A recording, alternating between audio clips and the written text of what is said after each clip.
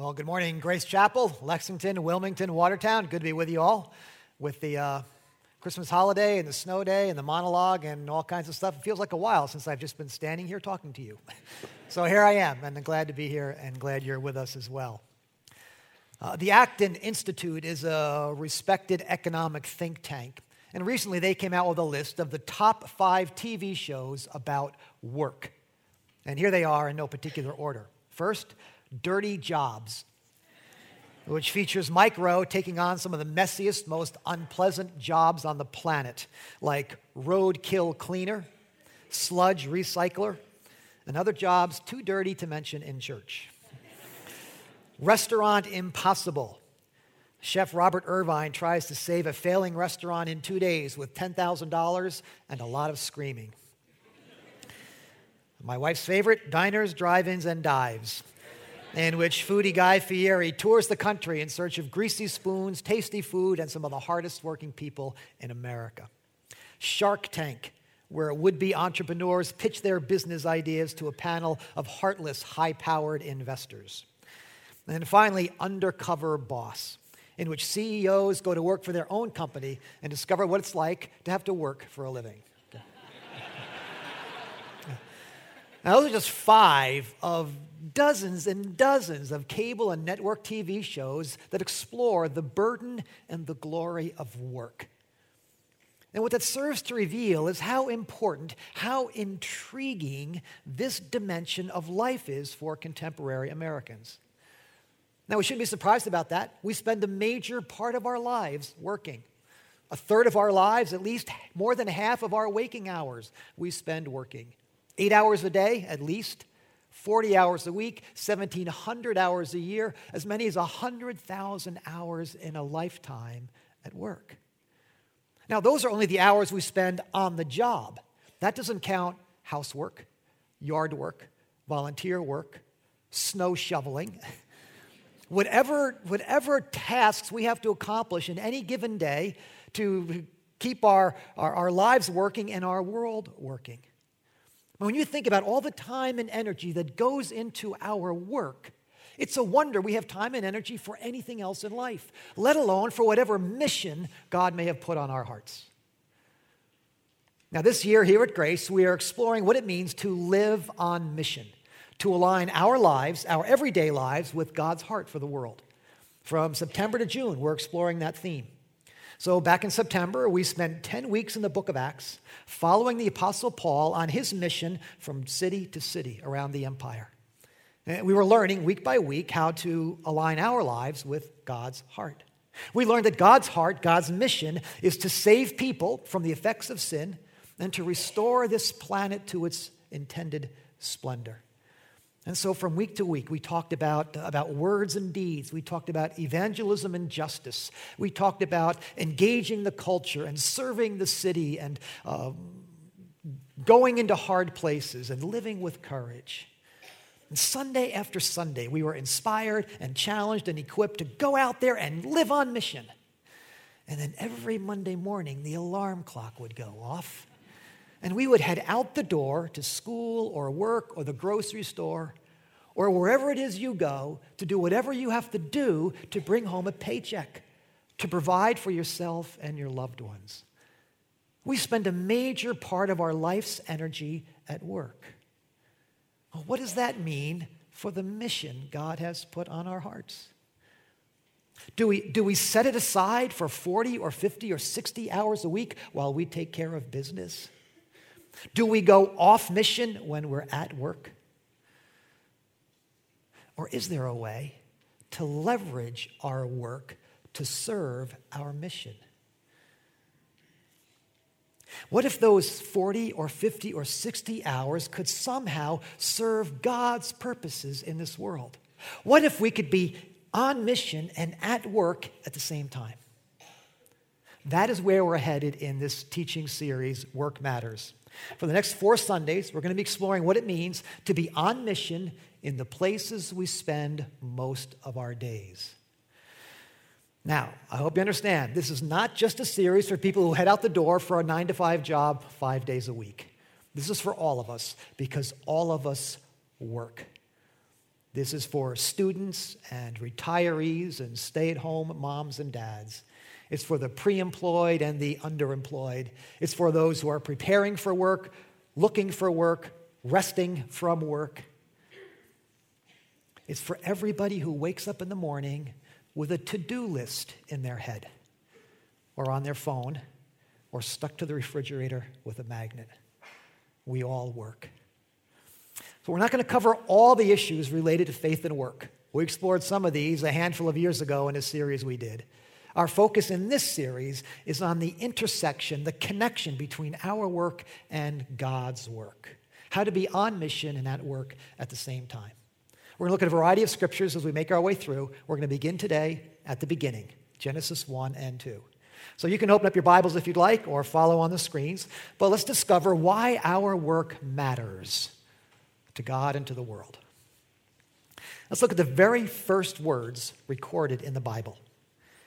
In the beginning, God created the heavens and the earth. We're only 5 words into the Bible, and already we're working. God's working. I mean, don't miss this. The very first thing we learn about God is not that he's holy or loving or righteous. The first thing we learn about God is that he's a worker. The first thing we learn about the universe is not that it's big and beautiful. The first thing we learn about the universe is that it was made. It was manufactured. It was produced. It was launched. It was delivered. It was implemented. Whatever word you want to use, it's a synonym for work. The first activity recorded in the Bible wasn't a worship service or a prayer meeting or an act of charity or a reading of the rules, all the things we normally associate with religion and faith. The first activity recorded in the Bible is a work day. In the beginning, God created the heavens and the earth. Oh, let's keep reading. Now the earth was formless and empty, and darkness was over the surface of the deep. And the Spirit of God was hovering over the waters. And God said, "Let there be light." And there was light. God saw that the light was good, and he separated the light from the darkness. God called the light day, and the darkness he called night. And there was evening, and there was morning the first day. Now, let's just notice for a minute the different kinds of work that God did when he brought the universe into existence. First of all, he brought order out of chaos. Now, how many of you in your daily work bring order out of chaos? Moms, administrative assistants, event planners, project managers. If you organize, categorize, prioritize, synthesize, you're doing the kind of work God did when he brought the universe into existence. Secondly, he created structure where there was empty space. How many of you in your daily work build things? Buildings, organizations, teams, architects, tradespeople, engineers, manufacturers. When you build things, you're doing what God does. Thirdly, he named things. Now, how many of you in your daily work use words to communicate value, meaning, identity to people and events and experiences? Parents, teachers, lawyers, counselors, journalists use words. And then he recognized and championed what was good. God saw what he had made and it was good. How many of you in your daily work produce, provide, or promote things that are good for people and society? Things that are useful, things that make the world work better. I'm thinking of farmers, inventors, healthcare workers, social workers, artists, musicians, lawmakers, bankers, providing resources for people. You see what I'm getting at? When you work, when you bring order out of chaos, when you build things that are useful, when you use words to communicate ideas and information, when you provide goods and services that benefit people, you are doing what God's been doing from the very beginning. Your work matters. Your work matters whether you get paid for it or not, whether you get recognized for it or not, whether it's explicitly Christian or not. Your work matters because it's God's work, the work he's been doing from the beginning. Now, we won't have time to read all of chapter 1. We know the general flow of it. In a 6-day work week, literally or metaphorically, 6-day work week, God created the entire universe. Days 1 through 3, he formed it. Light, darkness, heavens, earth, sky, seas, and land. Days 3 through 6, he filled it. He filled the heavens with lights. He filled the seas with fish. He filled the sky with birds. He filled the land with vegetation. He filled the earth with animals. What I find especially intriguing about the Genesis account is the variety, the abundance, the expansiveness of the way it reads. Just listen to a few lines. Verse 11. Let the land produce vegetation, seed-bearing plants, and trees on the land according to their various kinds. From the very beginning, it's clear that God wants more vegetation. He wants different kinds of plants. Same thing in verse 20. Let the water teem with living creatures, and let the birds fly across the expanse of the sky. Writer and thinker Andy Crouch recently called my attention to that word teem. When was the last time you used the word teeming in a sentence? Teeming describes a superabundance. It describes swarming. He wants us to picture great schools of fish wending their way through the ocean. He wants us to see great flocks of birds winging their way across the sky. Down to verse 22. God blessed them and said, be fruitful and increase in number. Fill the water in the seas and let the birds increase on the earth. He wants more life. He wants more beauty. He wants more diversity. He wants more activity. And then he gets to the animals, all kinds of them. God made the wild animals according to their kinds, the livestock according to their kinds, and all the creatures that move along the ground. And God saw that it was good. And so we have this world, this universe, teeming with life and beauty and activity. And built into the very fabric of it is the potential for more life, more beauty, and more activity. He expects it all to increase and expand. God wants his world to flourish. But there's one problem. Who's going to oversee all this beauty and activity? Who's going to manage all this expansion and diversification? Who's going to tend to the plants and care for the animals? Who's going to keep the dogs from chasing the cats and the dandelions from taking over the backyard? And so in his final creative act, God creates yet another creature, different from and better than anything he's done yet. Verse 26, then God said, let us make man in our image and in our likeness. Let them rule over the fish of the seas and the birds of the air, over the livestock, over all the earth, and over all the creatures that move along the ground. God creates this new kind of being, male and female, to reflect his full nature. And then the first thing he does, he gives them a job description. God blessed them and said, be fruitful and increase in number, fill the earth and subdue it. Now, could God have overseen it all without them? Of course. Could he have designed the world to be self-sustaining and self-actualizing? Of course. But he chose not to. He chose to create beings in his image who would share the work with him, you and me. Then he authorized and empowered us to go out into that world and to oversee all that he's made and to bring it to its full potential. God may have rested on the seventh day, but he didn't quit because the work wasn't done.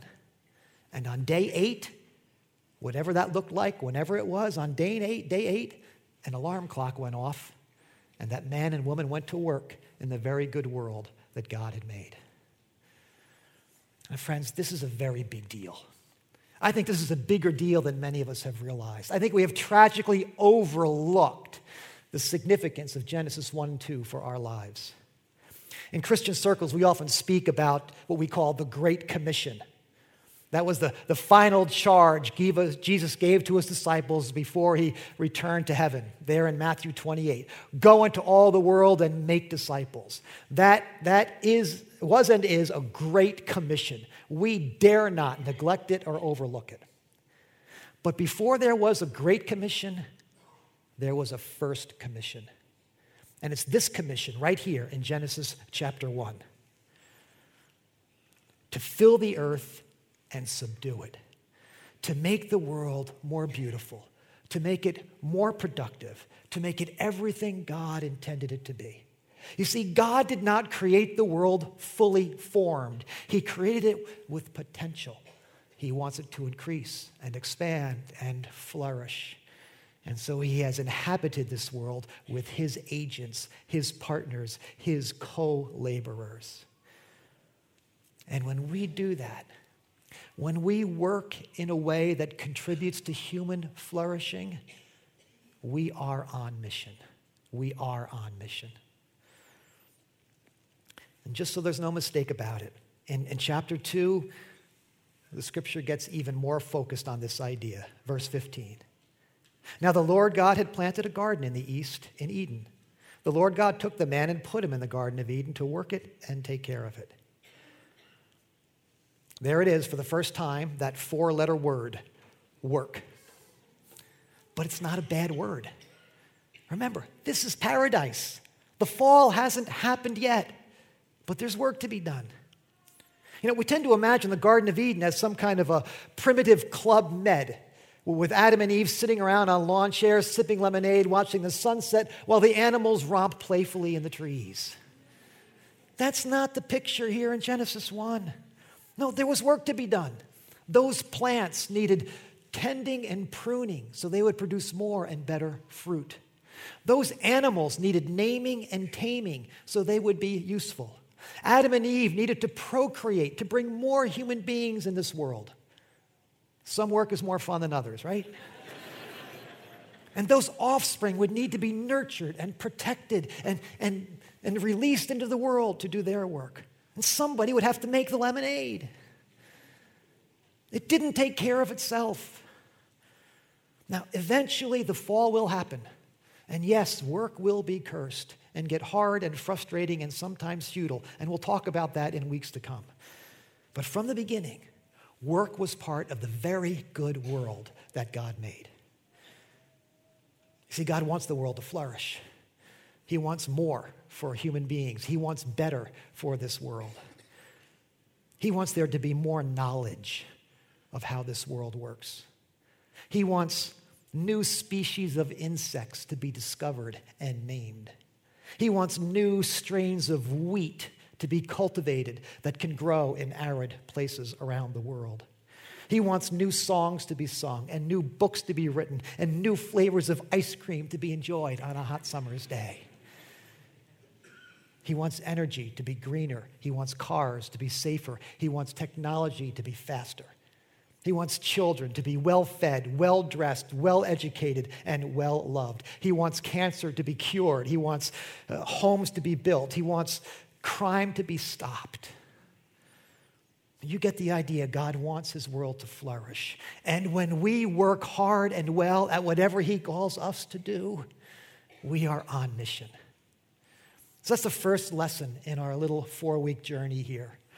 Work matters when it contributes to human flourishing. Work matters when it contributes to human flourishing. Being on mission is not just about sharing the gospel and serving the church and volunteering at a soup kitchen once a month. Yes, it includes those things, but it begins with the daily work you and I are called to do to make life better and the world work better for the people that God has made. Well, we spoke a little earlier about that show, Dirty Jobs, hosted by Mike Rowe. Now, I know the show's actually been canceled, but Mike Rowe has some other things up his sleeves already. In an interview with Guidepost magazine, Mike Rowe talks about how he came to value hard work and hardworking people. And it all began with his grandfather, Pop Rowe. His grandfather was a kind of a super handyman. He could fix or build anything. Mike, on the other hand, was not very good at those sorts of things. Mike remembers a day as a kid working with his grandfather building a patio in the backyard. And after several mistakes and mishaps, he finally said in frustration, "I can't do anything right." His grandfather said, "Sure you can. Not like you, Pop. You could build a whole city if you wanted to. I can't even mix cement." Pop thought about it for a moment and then said something that Mike never forgot. "God gave me a toolbox, Mike, and he gave you one too, but he didn't give us the same toolbox. Understand?" Now, Mike eventually came to discover his own set of tools in the theater, in the arts, and eventually in broadcasting. And he has used those tools to bring value and dignity and humor to millions of people and to our work in particular. Well, God gave you a toolbox as well, a set of skills, passions, talents, experiences, education, connections that enable you to do something good in this world with God's help. It's a unique toolbox. No one else can do what you can do for this world. And when you do that, when you contribute to human flourishing, you are on mission.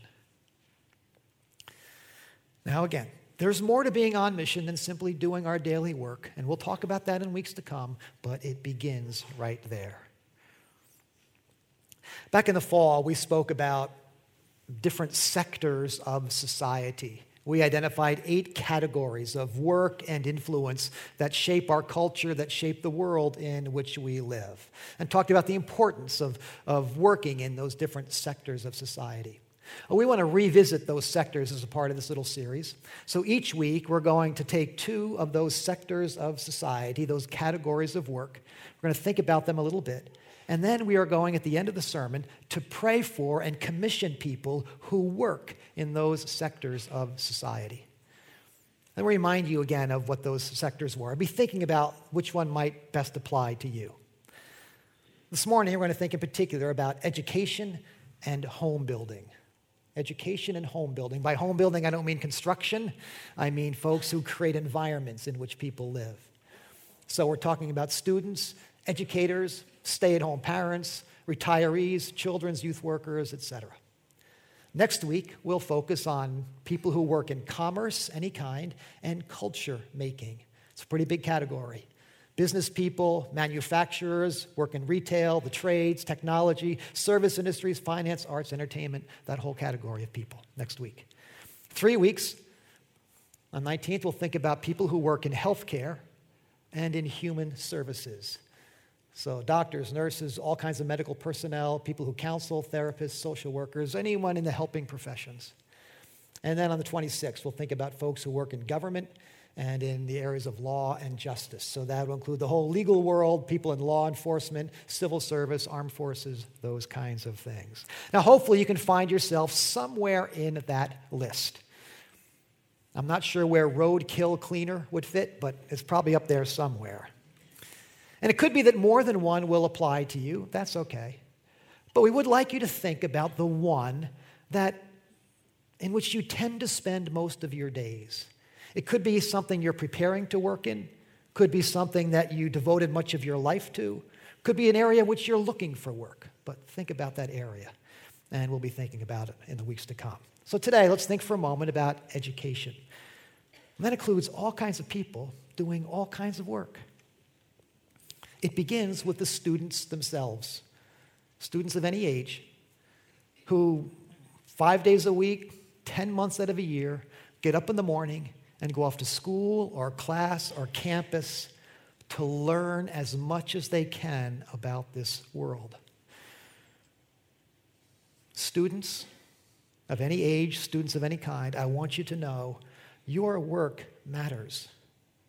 In these years, every day, you are filling your toolbox with skills, with knowledge that can prepare you for doing something good in this world. Your work as a student matters.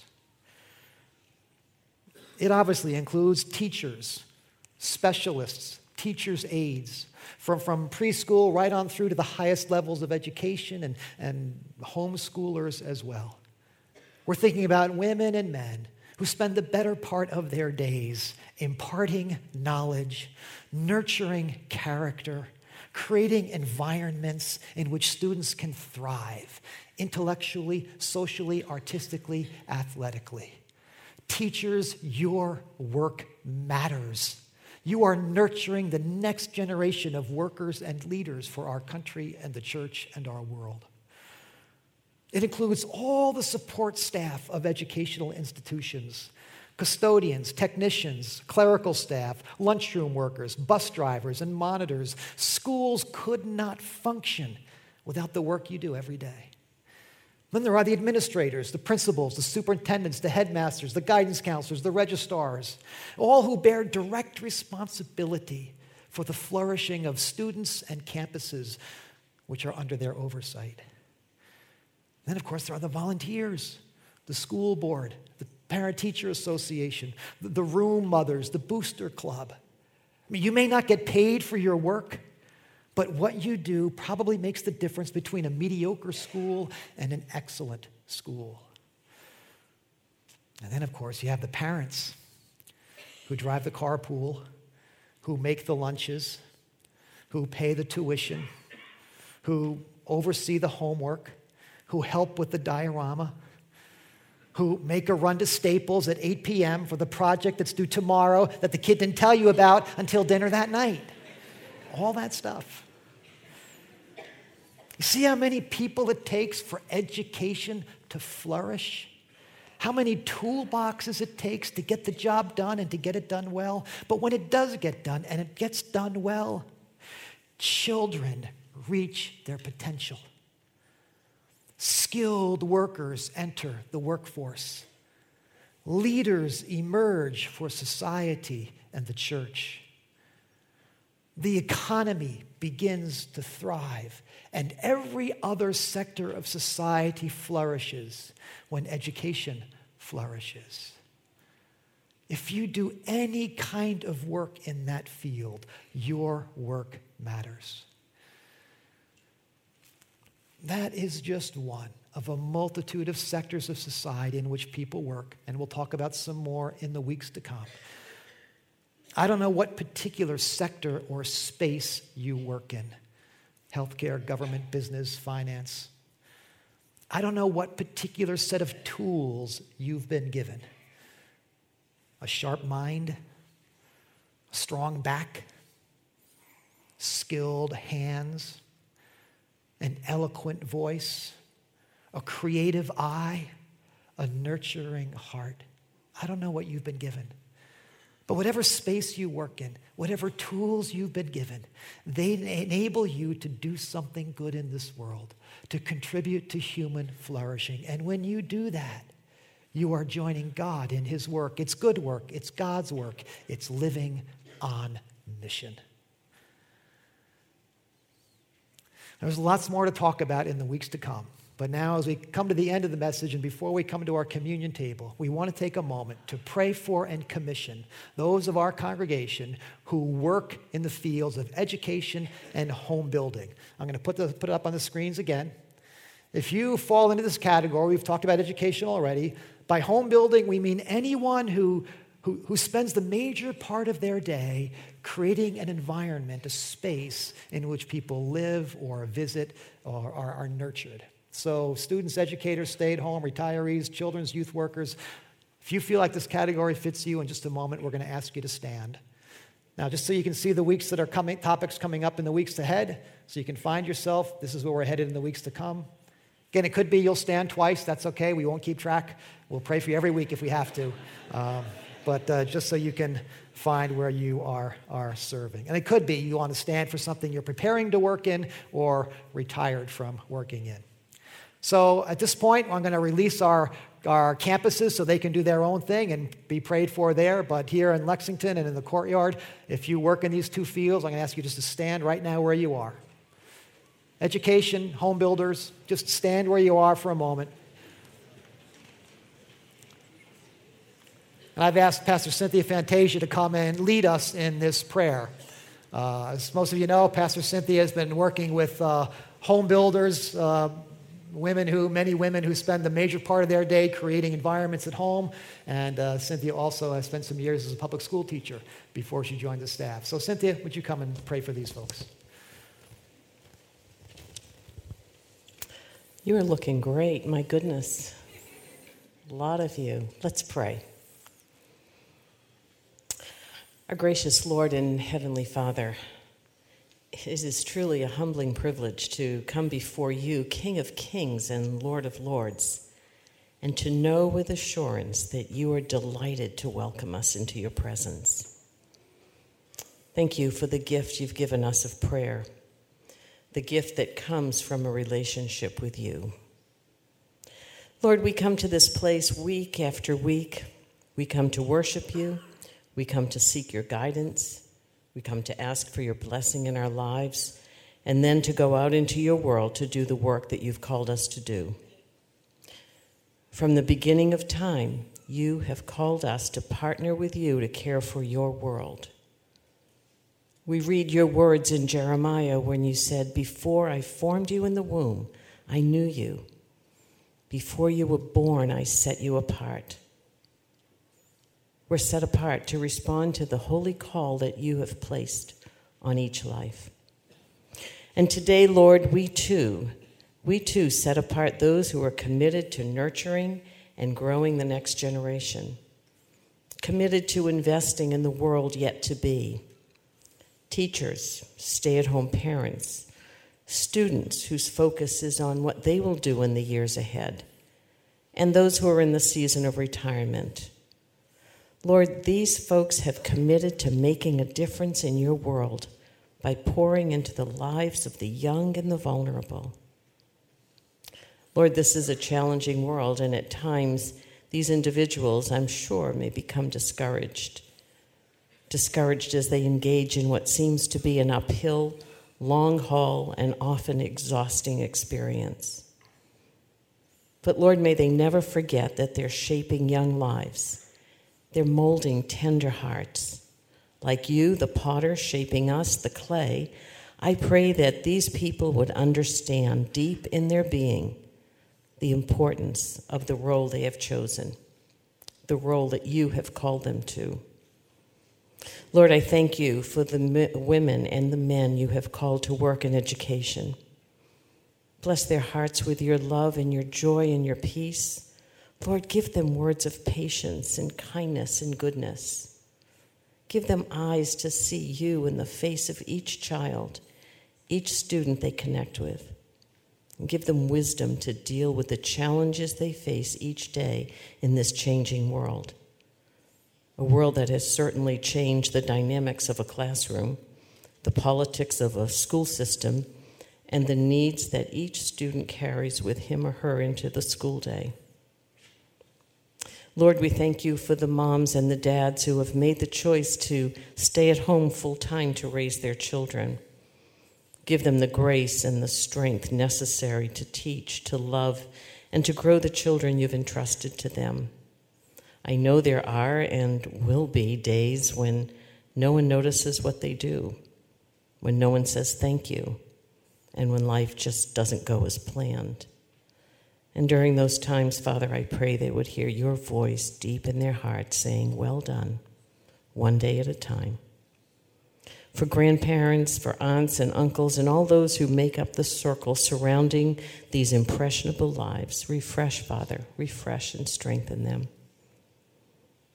And Lord, I thank you right now for those who are standing, those who are in the retirement season of life.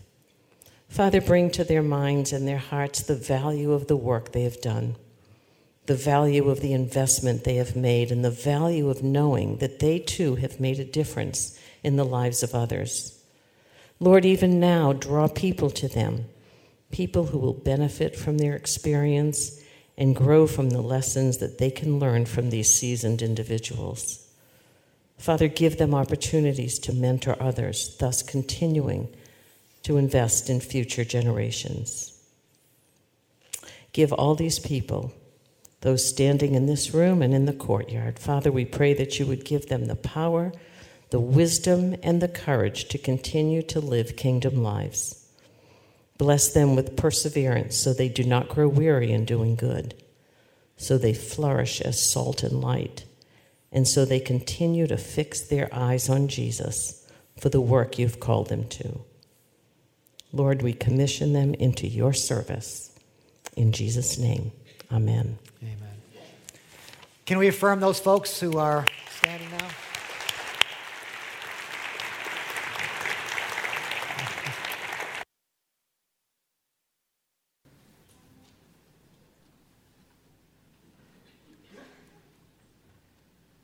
During the Advent season, we reminded ourselves that the Word became flesh and lived for a while among us. He didn't just live for a while among us, he worked for a while among us. For many years, that work meant providing for his family, working with his hands, probably in a carpenter's shop every day. At a certain point, that work involved feeding the hungry, caring for the sick, teaching the crowds, valuing children. Eventually, that work would take him to the cross, where he would lay down his life for the forgiveness of our sins, to set us free to fulfill our potential. So as you receive these elements, these very real elements, the bread and the cup, let them remind you that Christ was really here, that he really worked. Let them remind you of the work he did that enables us to be forgiven and to fulfill our potential in this world, so this world can flourish as he intended it.